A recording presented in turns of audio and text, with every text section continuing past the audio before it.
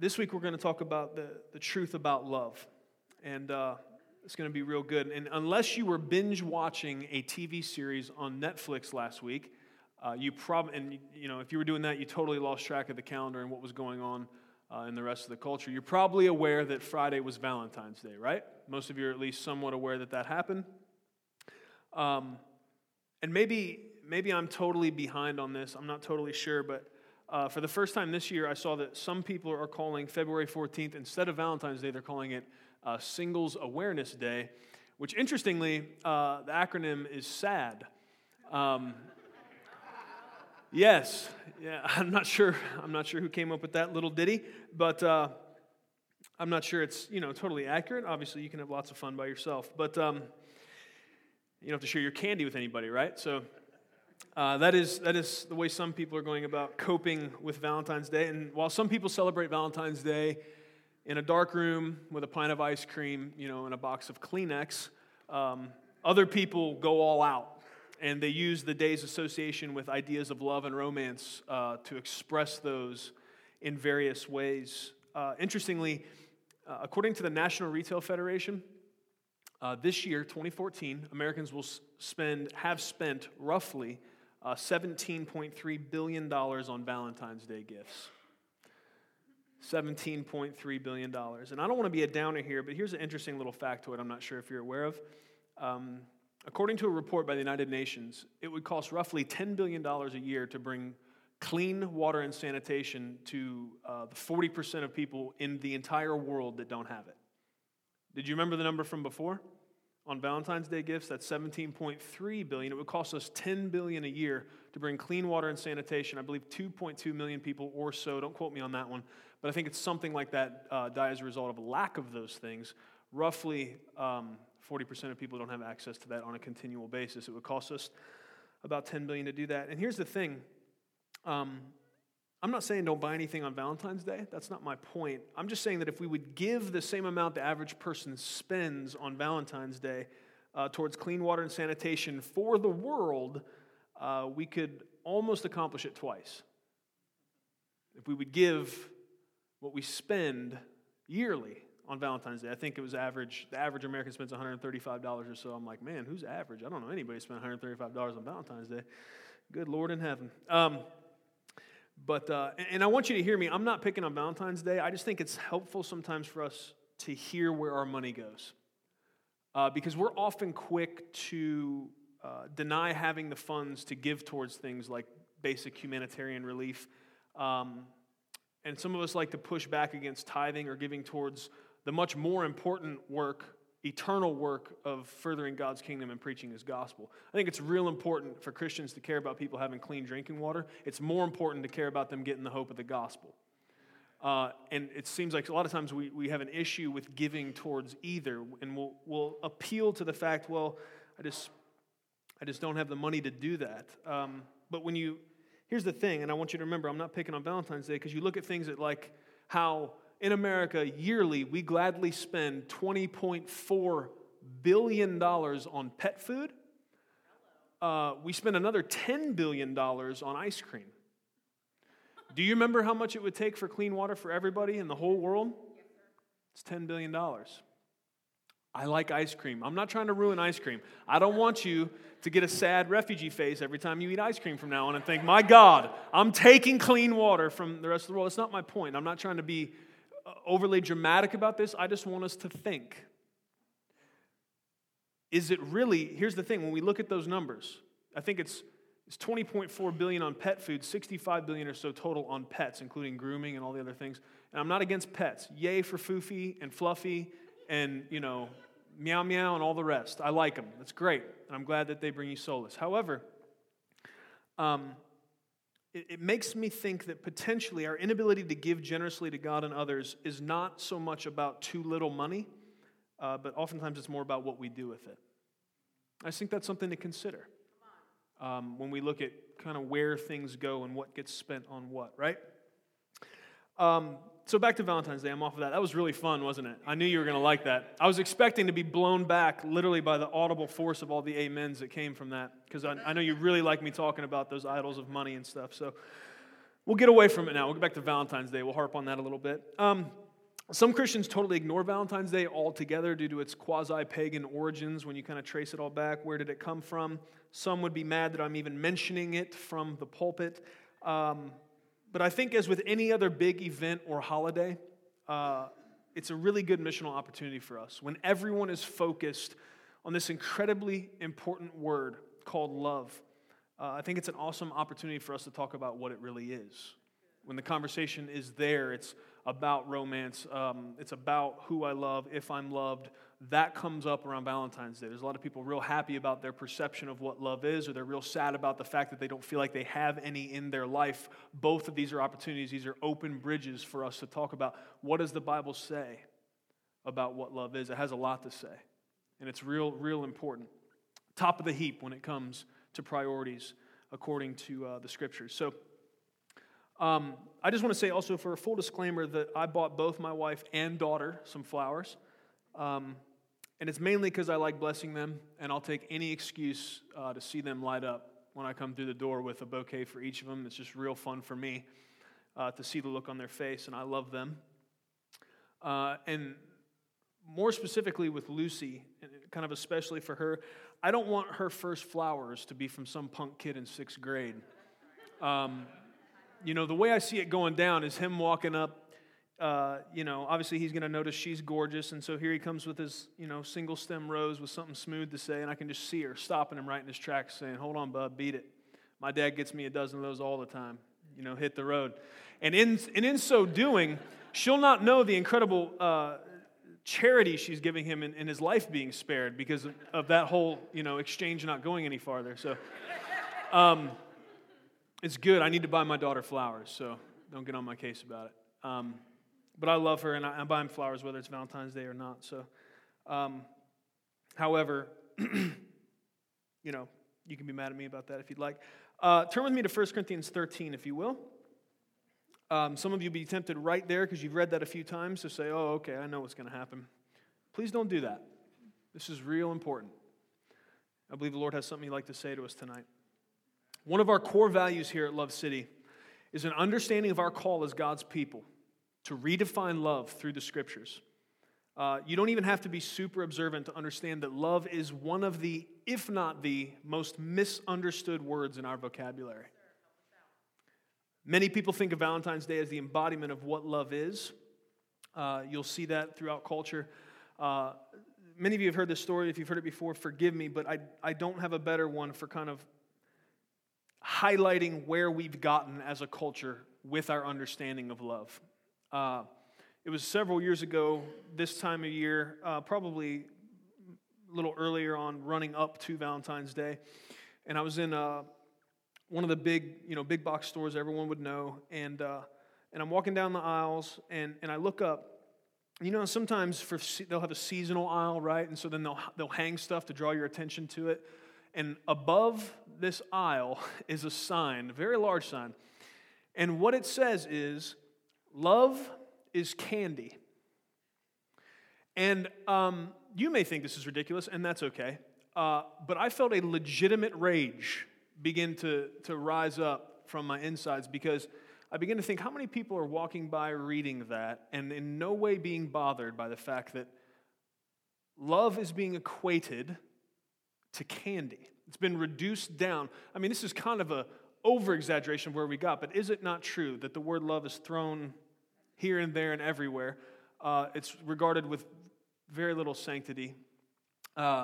And kind of the epitome, I'm legitimately looking for something to climb on to get this sign down. I mean, that's how angry I am. Looking for a manager, like, brother, are you serious? So that's kind of where we've gotten as a culture, that most of us probably wouldn't even bat an eye at that kind of expression of our level of understanding of what love is. So but here's the problem with that. It's honestly a serious problem. You could be like, come on, man, you're overreacting a little bit. But my problem with a sign that says love is candy is not once, but twice. In 1 John chapter 4, the statement is made that God is love. That's a big statement. That's a real big statement. And that's something that should conjure in us an incredible amount of curiosity, because you will not go anywhere else in the Scriptures and find your God likened to, compared to another noun. There's a lot of adjectives that describe God. I don't mean to get too English teacher on you here, but we're not going too far for adjectives and nouns, right? Everyone still with me? Don't glaze over. I won't stay here long. Adjectives are describing words, right? So, I am hungry, right? Describing word being hungry. I being the noun in that sentence, right? So, I is, a noun is a person, place, or thing, right? So we got God is holy. That's an adjective. You don't see in all the Scriptures where it says God is holiness. We've got all kinds of adjectives that describe God. You do not see another place in the Scriptures where, like this, where it says God is love. That's a big deal. That we have to care about what does that mean? How far does that go? How deep does that run? What is being said here when God Himself is being called and being compared to love at that level? It's a big deal. And so we as the Christian, we read that, we should care what that means. And what it means right off the bat, what we can tell is that means love is not simply an emotion. That means it can't be a feeling. It can't be romance. It can't be sexual attraction or sexual acts as it is often reduced to be. That can't be love. If God is love, that's not enough. God is not a feeling. Is He? God is not an emotion. God cannot be reduced to some sexual attraction. Of course not. That's ridiculous. And yet we use all these words to describe what love is. These are common things that would go along with it. We have to grapple with this, because in our culture today, you can love God, you can love your mom, and you can love pizza. But if God is love, are we doing the right things with that word? Are we understanding really how deep that goes, how important that is? Surely, if God is love, it can't be candy. I'm not bowing down and worshiping a Peep. Not a whole box of them. You're welcome to do what you want, but I'm going to worship Jesus, okay? No sugar. If God is love, then He is its source, and He gets to define it, not us. If God is love, He is its source, and He gets to define it, not us. So we have to figure out, what is God's definition of love? What does He mean when He says love? That's a big question. What is love? This is something that philosophers, poets have grappled with for centuries. It's not an easy question. I've studied and prayed through and thought about this question for a long time, and I'm not sure this definition really does it justice, but if for our intents and purposes, pulling from the Scriptures, I will give you my best shot at what love is, okay? So Plato took a crack at this, and others, and I'm not trying to put myself in their league, but here's a working definition. It is a part of the very nature and character of God Himself. It is a divine attribute that we can experience and express, though imperfectly, because of the effects of sin. What is love? It's a part of the very nature and character of God Himself. It is a divine attribute that we can both experience and express. It flows from and is tied to inseparably from the God who is its creator and source. It's not just a feeling, and it's not just an emotion. It's not even the deepest feeling or the strongest emotion. Which oftentimes I think if you pushed people for a definition, walking around every day here in America, they'd say it's a really strong feeling. It's got to be more than that, though. Because God is true, man. Let every man be a liar. And 1 John says God is love, not once but twice. It wasn't an accident. It's not a misspelling, not a misinterpretation. That's exactly what John meant to say. So we got to work with that. We got to figure out, what does that mean? How deep does that go? So it's a part of who God is, but what does love look like practically? Okay, so I said that it's a part of His nature. I said that it's something we can experience and express, though imperfectly because of sin. What does love look like practically? Could I draw it? And here's the thing. You want to come to the best illustration you're going to have any hope of coming across when it comes to love. Again, in 1 John, we are pointed to the cross. It says in 1 John 3:16, by this we know love. So really what he's saying here is, by this I'm going to define love for you. Here, let me help you understand. It's probably deeper than we can ever fully grasp, but here's your best shot at getting it. Here's what he says. By this we know love, that he, being Jesus, laid down his life for us. Jesus on the cross will be the clearest, most concise, most precise picture of love that you're going to find. And so, as we try to understand, what does it mean when it says that God is love? What does it mean when God commands us not only to love each other, love our neighbor, but also to love our enemy? What is he calling me to? When and again and again and again and again I'm given a command that I should love you, and I should love my neighbor, and I should love my enemy, what am I actually being asked to do? Am I supposed to have a general sense of positive feelings towards them? Is that what loving them is? What am I called to? And what we see at the cross is complete, total, selfless sacrifice. I'm called to do that for you, my kids, my wife, and the guy that hates me. It's a big call. It's a big deal. And honestly, it envelops all of our walk with Christ. What we understand and how we walk out this love thing is absolutely paramount to where we will be in our relationship with King Jesus. The greatest example, the most beautiful, perfect illustration of love you will ever find. You want to seek to understand love? Sit and contemplate, meditate upon, fix your eyes upon his cross. And in that you will have the best possibility of beginning to understand how deep and love and far and wide God's love is. Now, we're going to read 1 Corinthians 13 together, and we're going to learn some more about practicalities and specifics of how God sees and defines love. So generally, he points us to the cross. We see some specifics spelled out about what love is and isn't in 1 Corinthians 13. Very beautiful chapter, oftentimes reserved for weddings, but honestly something that it would do us good to read every day. I want to caution all of you who can recite some of this by heart, or you had that sign, maybe your mom or grandma had that sign. My mom had one crocheted in the bathroom that said, love is this, right? You know what I'm talking about. It's got pastel colors, little wreath with leaves around. It's really good.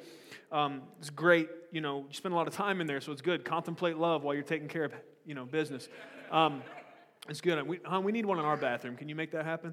But here's the thing. Don't tune me out because you think you've heard this before. We're talking about potentially the most important thing. I'm convinced the most important thing any Christian can think about, focus on, be preached to about. We're talking about God's love here. It doesn't get any deep. We're in the deep end of the pool. You might think you're in the shallow end, but you better put your waders on. Put your floaty arms on because we're going to get deep here. This is what matters most. It's made clear throughout the Scriptures. Okay? Now, I want to say this also before we read 1 Corinthians 13. I want you to understand that I know that much of how we use the word love so flippantly in our culture comes down to language. It comes down to the fact that the New Testament was written in Greek, and the Greeks had more words to describe various affections than we do. They were a little better at this than we are. They had eros, which is like erotic, passionate love, right? We kind of had this, we use love as a junk drawer word for many affections and positive feelings. They had eros, which would describe erotic or sexual passion. They had phileo, which is kind of brotherly affection, right? I love my brother different than I love my wife, hopefully, right? Unless you live in Utah or, sometimes it gets weird out there. But you had pragma, or long-standing love, as the type that a married couple has been together a long time. They would have pragma. You hear pragmatist or pragmatism in that, right? Kind of practical, that long-standing connectedness that comes from doing life a long time together. And also agape, which is the all-encompassing God kind of love. And here's something interesting. Try to track with me on this. You don't see agape, that God kind of love, used almost at all in ancient literature until the New Testament is written. And I think some people would disagree. I think that is evidence to the fact it shows us that the writers of the Scriptures understood that when they're talking about the love of God, that none of those other common words would do. When talking about the kind of love that God was trying to get us to understand, the kind of love that flows from His very nature and character, eros doesn't cover it. Phileo doesn't quite tell the story, right? Pragma it can't get you to understand how deep it really is. And so they used this other word, agape, to try to set a distinction between all these other affectionate feelings and what it is God did at the cross. Real, perfect, deep, selfless, sacrificial love. The kind that would cause King Jesus to be nailed to a cross for His enemies. That kind of love needs its own word. And my encouragement to us is because we don't have all those other different words, then we need to protect, compartmentalize, and give a little more sanctity and respect to the word love than we do. All we've got is love. So let's take that word and put it where it belongs. You can like pizza and it's okay. People will get your point. You see what I'm saying? I love God. And I love you. And I think it'd be really prudent of us to protect where we put that word. I think it would maybe elevate the importance of God's love in our minds and hearts a little bit. It's not a common thing. It's found nowhere else other than in His nature and character.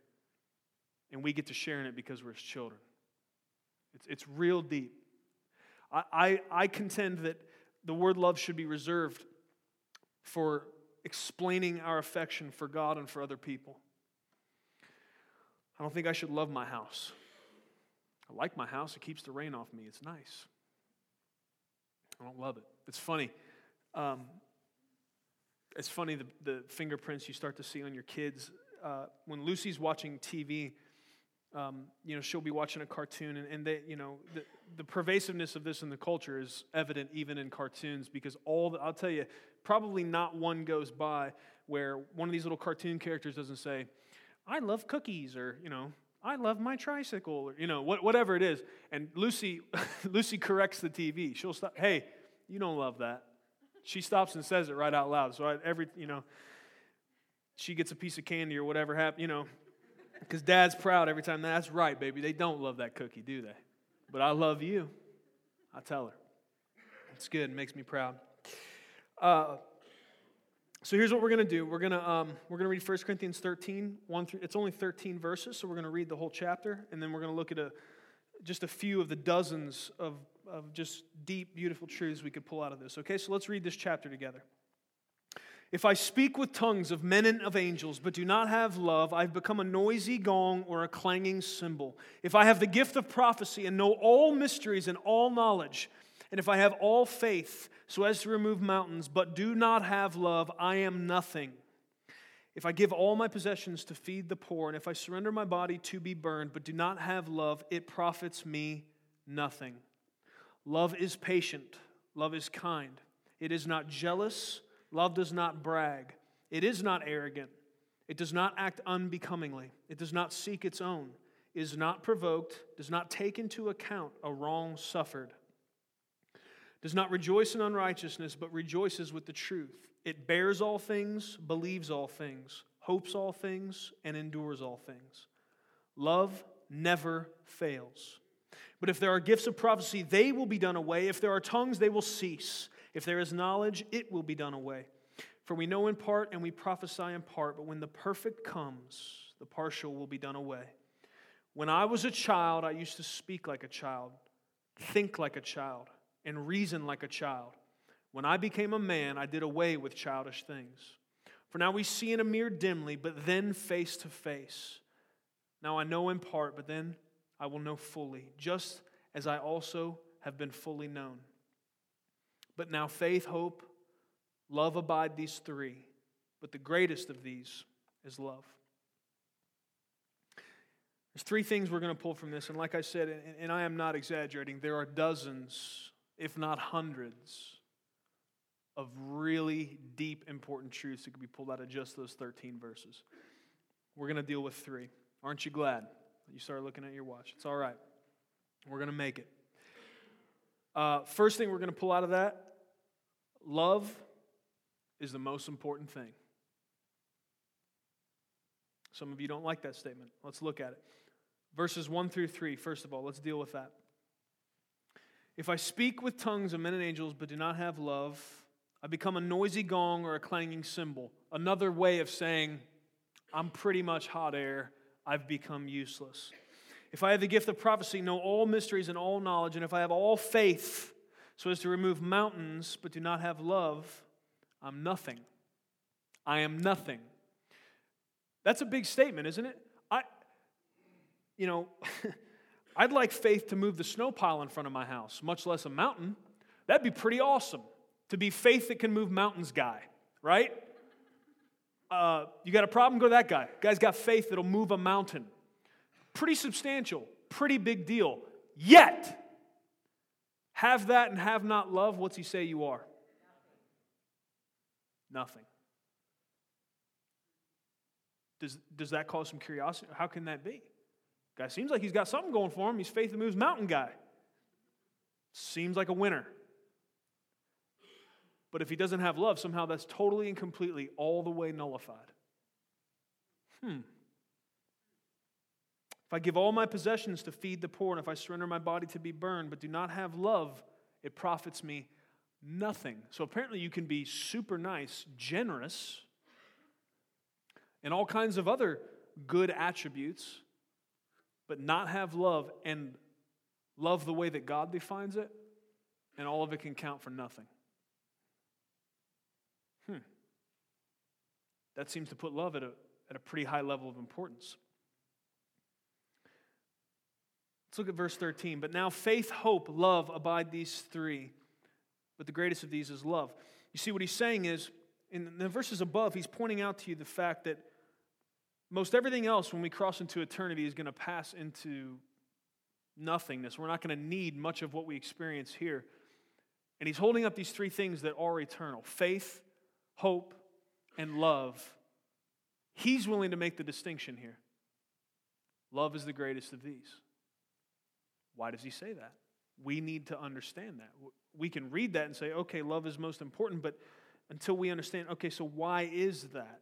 We may not pursue love with the level of passion and veracity that we should.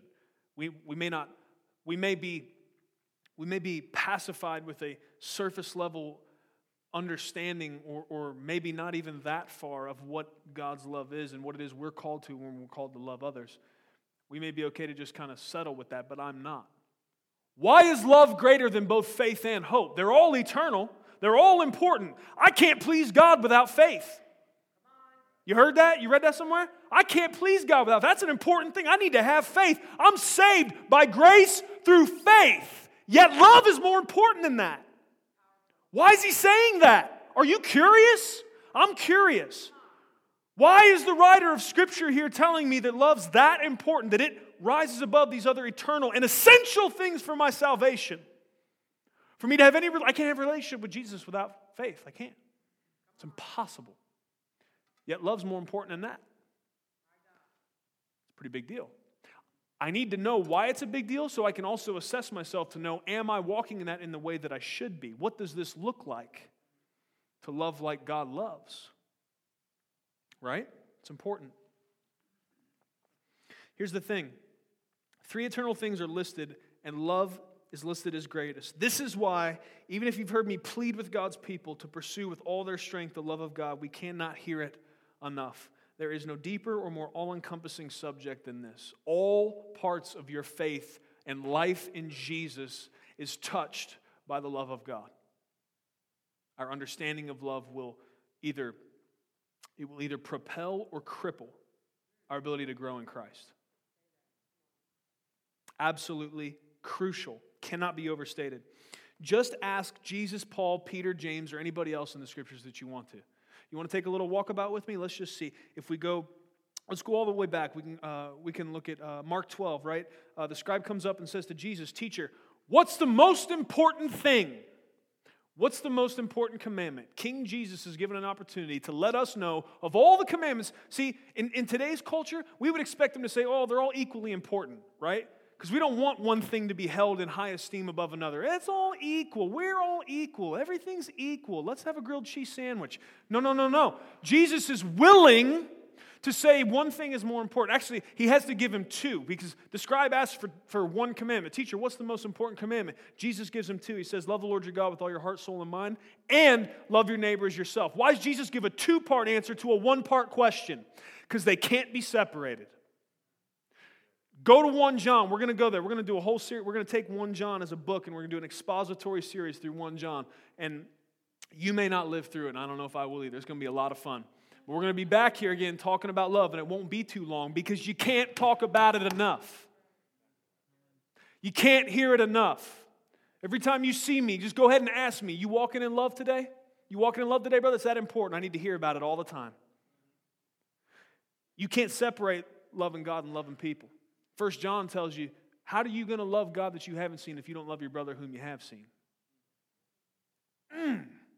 Says you're a liar if you say you can do that. That stung, didn't it? That stung worse than the $10 billion for ice cream. Woo! You having fun? I'm having fun. Okay, so that's Jesus. Jesus says loving God and loving people. That's the most important thing. Heard that somewhere before. Somebody's mission statement. I can't remember who it is. Okay, so you got Jesus. All right, we dealt with him, right? Paul, we're going to talk about it again, right? All through whether Paul's talking about, first of all, he says right here in 1 Corinthians, he wrote this, faith, hope, and love, greatest of all of these is love, gives you the whole 1 Corinthians 13 chapter to emphasize over and over again, you can have all this other stuff, but if you don't have love, you're useless. You can go to Romans 13, we'll be back there in a minute. He says, you're going to fulfill the whole law by fulfilling this one command, to love your neighbor as yourself. Go to James, he calls it the royal law. Peter says, above all else, keep fervent in your love, one for the other. How many times you get to say above all else, Love City? How many times you get to say that? Above all else, right? So here's all else, and here's above that. It's an absolute statement. I only get to say that one time. If everything else is down here, there's one thing I'm going to set above everything else. This is most important. Keep fervent in your love, one for the other. Why? Again and again and again and again. You can't find anybody to disagree. If they disagree with Jesus, it wouldn't matter anyways. But bottom line, we can't find any lack of harmony when it comes down to it. What is emphasized over and over of highest importance? It's love. It's a big deal. So all of us that think we got this figured out and we've probably plumbed the whole depths of what God's love is and how it applies to the way I live my life and how I relate to God and other people, we probably need a swift smack in the back of the head. Probably need to spend some more time in the Scriptures and some more time on our knees and some more time in worship and ask God, continue, Lord, please reveal to me, flush out from me any misunderstanding about this and replace it with your truth. Help me to love more like you do every single day. Amen? You happy about that or are you sad about it? I'm happy about it. You're going to get happier in a second. We're going to get happy, okay? This one, I'm going to land the plane in Happy Town, okay? Sometimes we don't do that. Sometimes we leave it in Sad Town, let you just stew there a minute. We're going to get happy, okay? So just look forward to it. All right, number 2. So love is most important, right? Anybody disagree with that? Come see me afterwards because you somehow tuned out for the last 10 minutes. Okay, here's number 2 that we're going to pull out of this. Love and selflessness are inseparable. Love and selflessness are inseparable, okay? Let me read 4 through 7 to you again. Love is patient. Love is kind. It is not jealous. Love does not brag and is not arrogant, does not act unbecomingly. It does not seek its own. Pretty much the rest of these other statements can be summed up in that. Love does not seek its own. Was Jesus doing what was best for him in submitting himself to the cross on our behalf? That was not what was best for him. That was painful and difficult. And yet he thought that was probably the best thing to do. All the while we were his enemies. Okay, moving on. Does not seek its own. It is not provoked. Does not take into account a wrong suffered. Somebody need to hear that. Somebody in here, you have an account of a wrong suffered that you're holding on to. The love of God won't allow you to do that. You need to forgive that and lay it down. Right now, don't hold it on anymore. Unforgiveness and bitterness is poison in your heart. The longer you leave it there, the more damage it does. Love won't tolerate it. Jesus had many, many wrongs to account on each one of us. He suffered many wrongs on your behalf. But he's forgiven you. He went first. He showed the way. And we have to respond in like kind. does not rejoice in unrighteousness, but rejoices with the truth. It bears all things, believes all things, it hopes all things, and endures all things. Love and selflessness are inseparable. You go through all those, love is not. It's giving you, it's taking away every possible selfish motive in relating to other people. It does not act unbecomingly. It does not brag. It's not arrogant. It's not about you making everyone else think you're awesome. It's about being low and being humble that God may raise you up. Love doesn't seek its own. Love's not out to get its. Love's not about getting rich or dying trying. Love's about figuring out how to serve somebody else because God's glorified in that. And there's joy in doing what humankind was made to do, which is serve God. And in serving each other, what did Jesus say? Anyone who gives a cup of cold water to one of these little ones in my name does it to me. When we serve others, we love others when we're humble. When we consider ourselves less important than others, God is glorified. God is lifted up by that because that's not natural. What do people normally do? In our own minds, we are most important. It's about a survival mentality. It's about making sure I get mine. So it's very unnatural when people disregard that natural instinct and are more about loving, caring for, and serving others than they are about themselves. The beautiful thing in a community like this is why church family is beautiful. If everyone here will do that, people will be taken care of, will take care of each other, and God gets glorified in that action. It's not a bunch of people coming together trying to get from each other. It's a bunch of people coming together trying to give to each other. And somebody walks into an environment like that, they won't find that anywhere else in the world. Is the corporate world like that? Do I have any corporate world ladder climbing folks in here? Is the corporate world like that? Let me figure out how to serve you. No. You can't go to your job and find that. That's not what it's like. It's because it's unnatural. It takes the power of God, the love of God that envelops our hearts by the Holy Spirit. People don't act like that naturally. When we live as humans just naturally do, we act more like animals than what it is God created us to be. We're supposed to be His image bearers. We're supposed to be loving beings. And the results of the curse has caused us most of the time to not primarily be loving. We're primarily selfish, primarily concerned with our own needs. But love comes and vanquishes that. Love and selflessness are inseparable. Number 3, love never fails.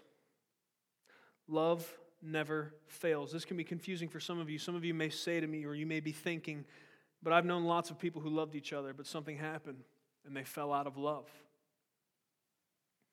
You no more fall out of love than you fall into love. Can I help you with something? Love is not a hole in the sidewalk that you trip and fall into. It's more than that. It's deeper than that. You don't fall in or out of love. It is a part of the very character and nature of God. Your follow-up question, you could be thinking, so are you saying that if I loved somebody or I was with somebody and we broke up, that wasn't love? Here's what I'm saying. I'm saying the scriptures tell me right here that love never fails. That love that comes from God never fails. Now here's the thing. I have absolutely no doubt whatsoever in my mind that many, many people have deep, strong affections for each other. They have really deep emotional connections with each other. However, I think because of a lack of teaching on this subject, we are often allowed to think that our deep feelings and our strong affections, that is the totality of what love is. It's not. It's not. Because those feelings wane and those affections can cease. What does 1 Corinthians 13 tell me about love?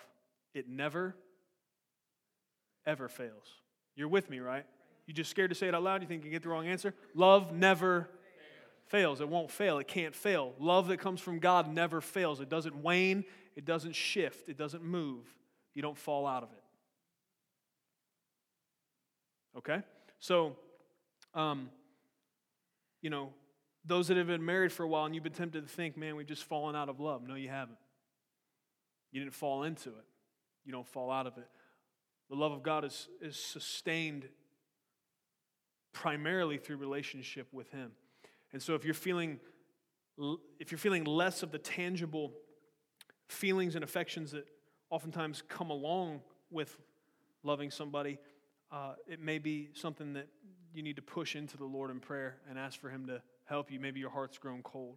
That is possible. But love that comes from God never fails. That's less condemning and more really exciting. It helps me because I love my wife and I want to be with her till I die. I love my kids and I want to have a great relationship with them until I go off this planet. I love this church. And I don't want the love that God has put between us, that He is giving us so that we have the power to do the mission that He's called us to do. I don't want that to fail. I don't want the ties that have bound us together for mission to ever fail. And according to this, they won't. Now, the Bible does say that there are some that will be among you and they'll go out from you. And really part of what's going on there is that means maybe they were never with you. But when the love of God ties people together, nobody's going to come along and cut it.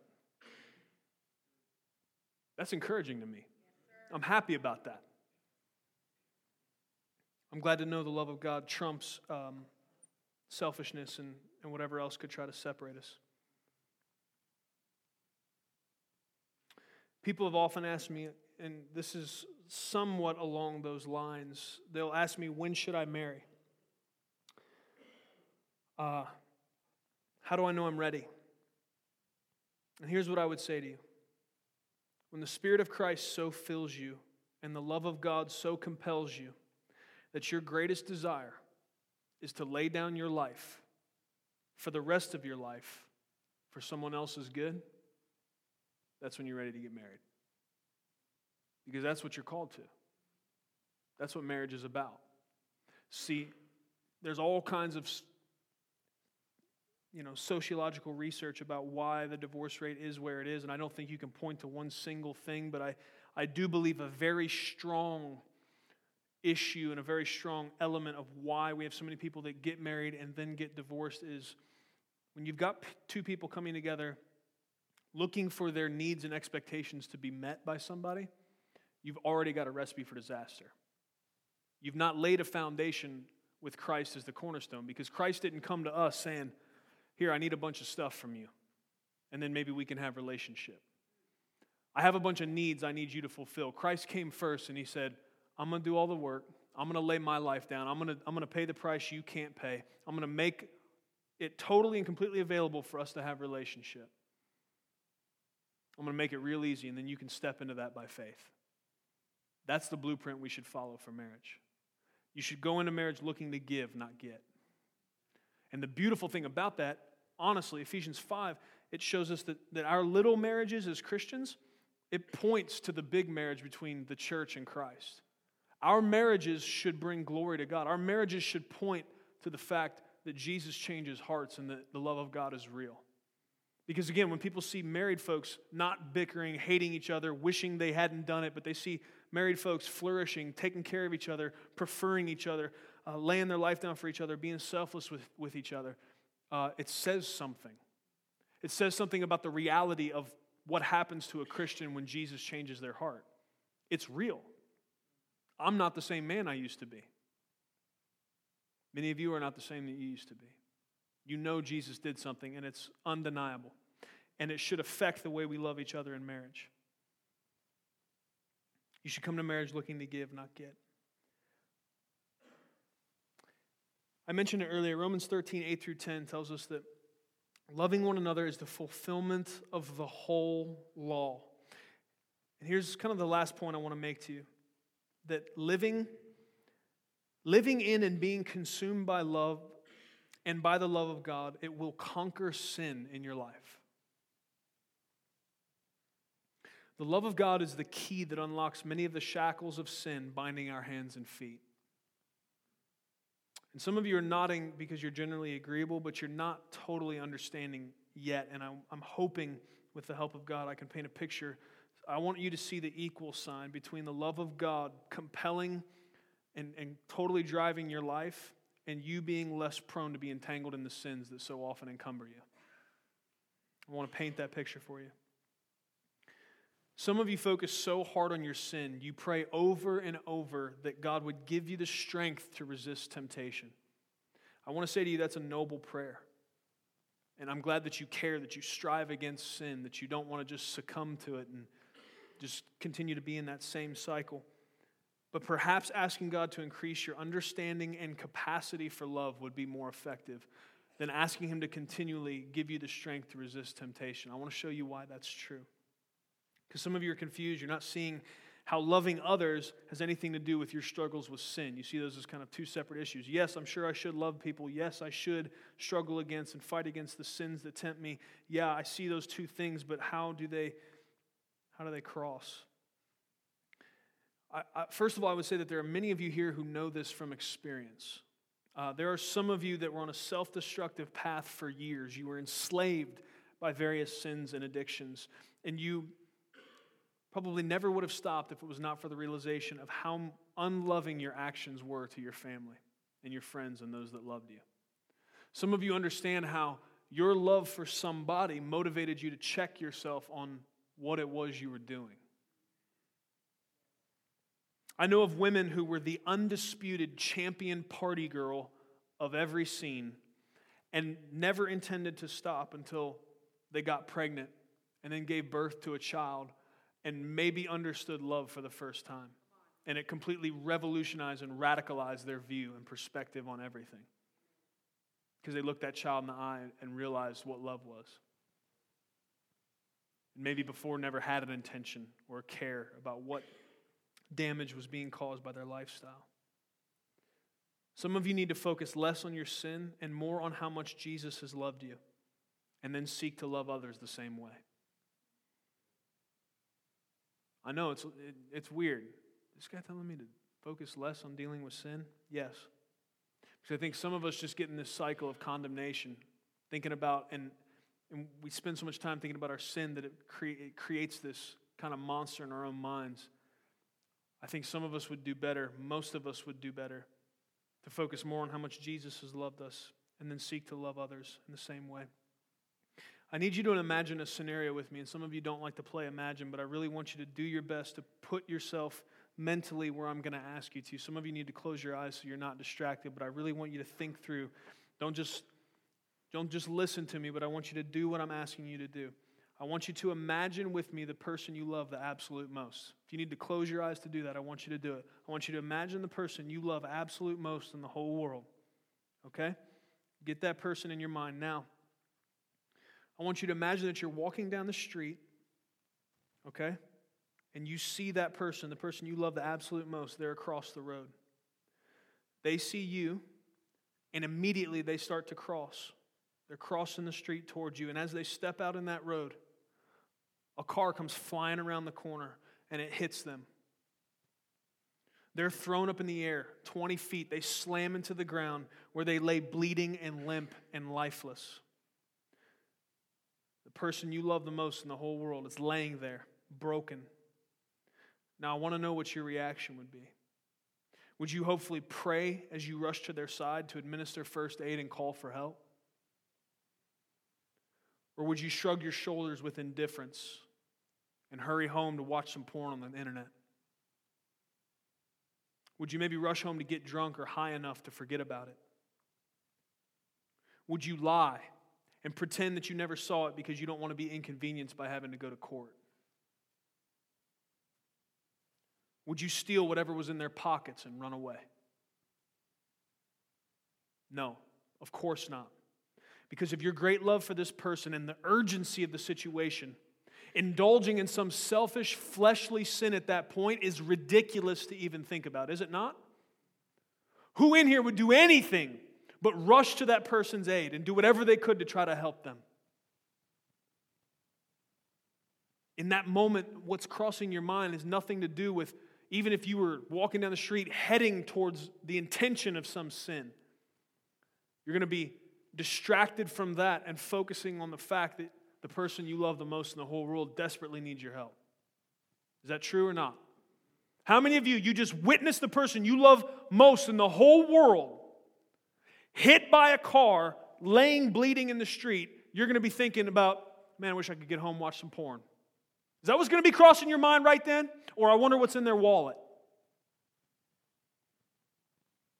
You're going to be thinking about, man, I got a bottle of whatever sitting at home, Man, I can't wait to get to that. Is that what's going through your mind when you saw them bounce off the pavement?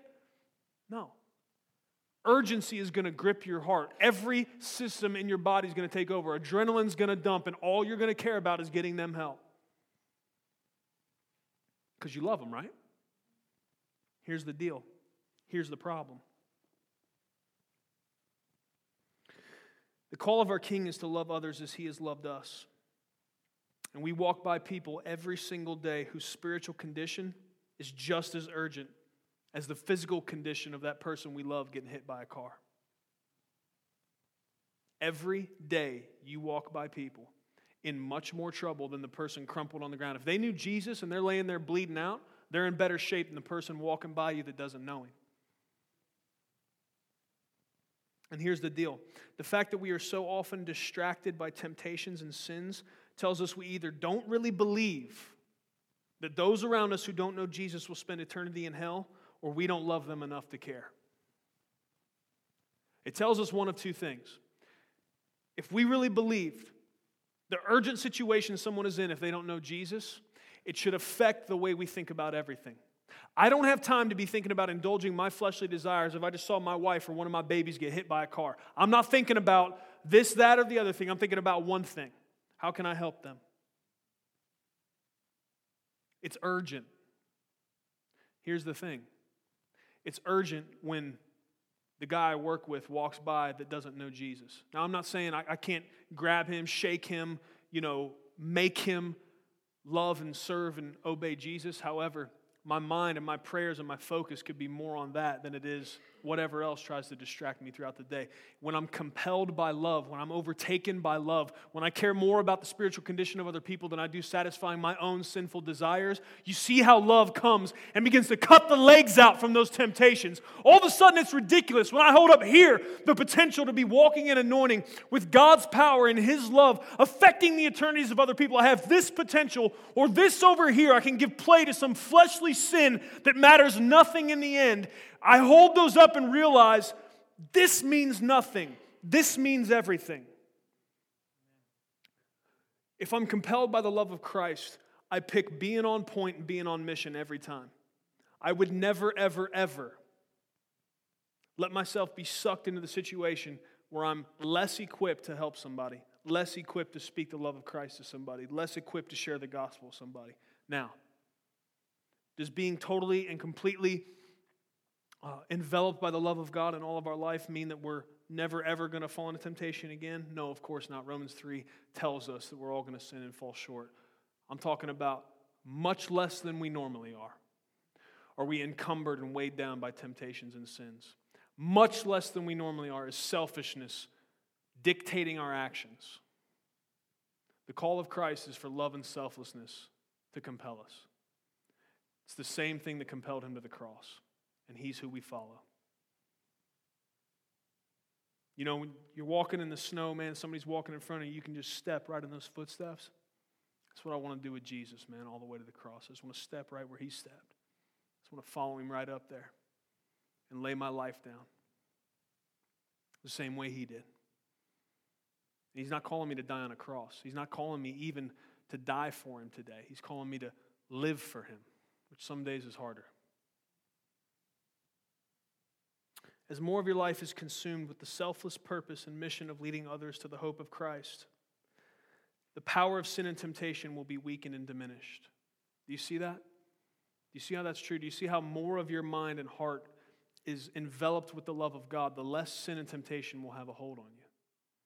When you're more about the Father's business, there's less room for the devil to come and whisper in your ear. Does that make sense? It makes a lot of sense. As we live lives compelled by love, following the example of Jesus, our Savior King, we will experience freedom from sin and the joy that comes in knowing and fulfilling our purpose. God wants, people say all the time, doesn't God want me to be happy? Yes, absolutely He does. But rarely is what's going to actually give you joy and make you happy what you think it is.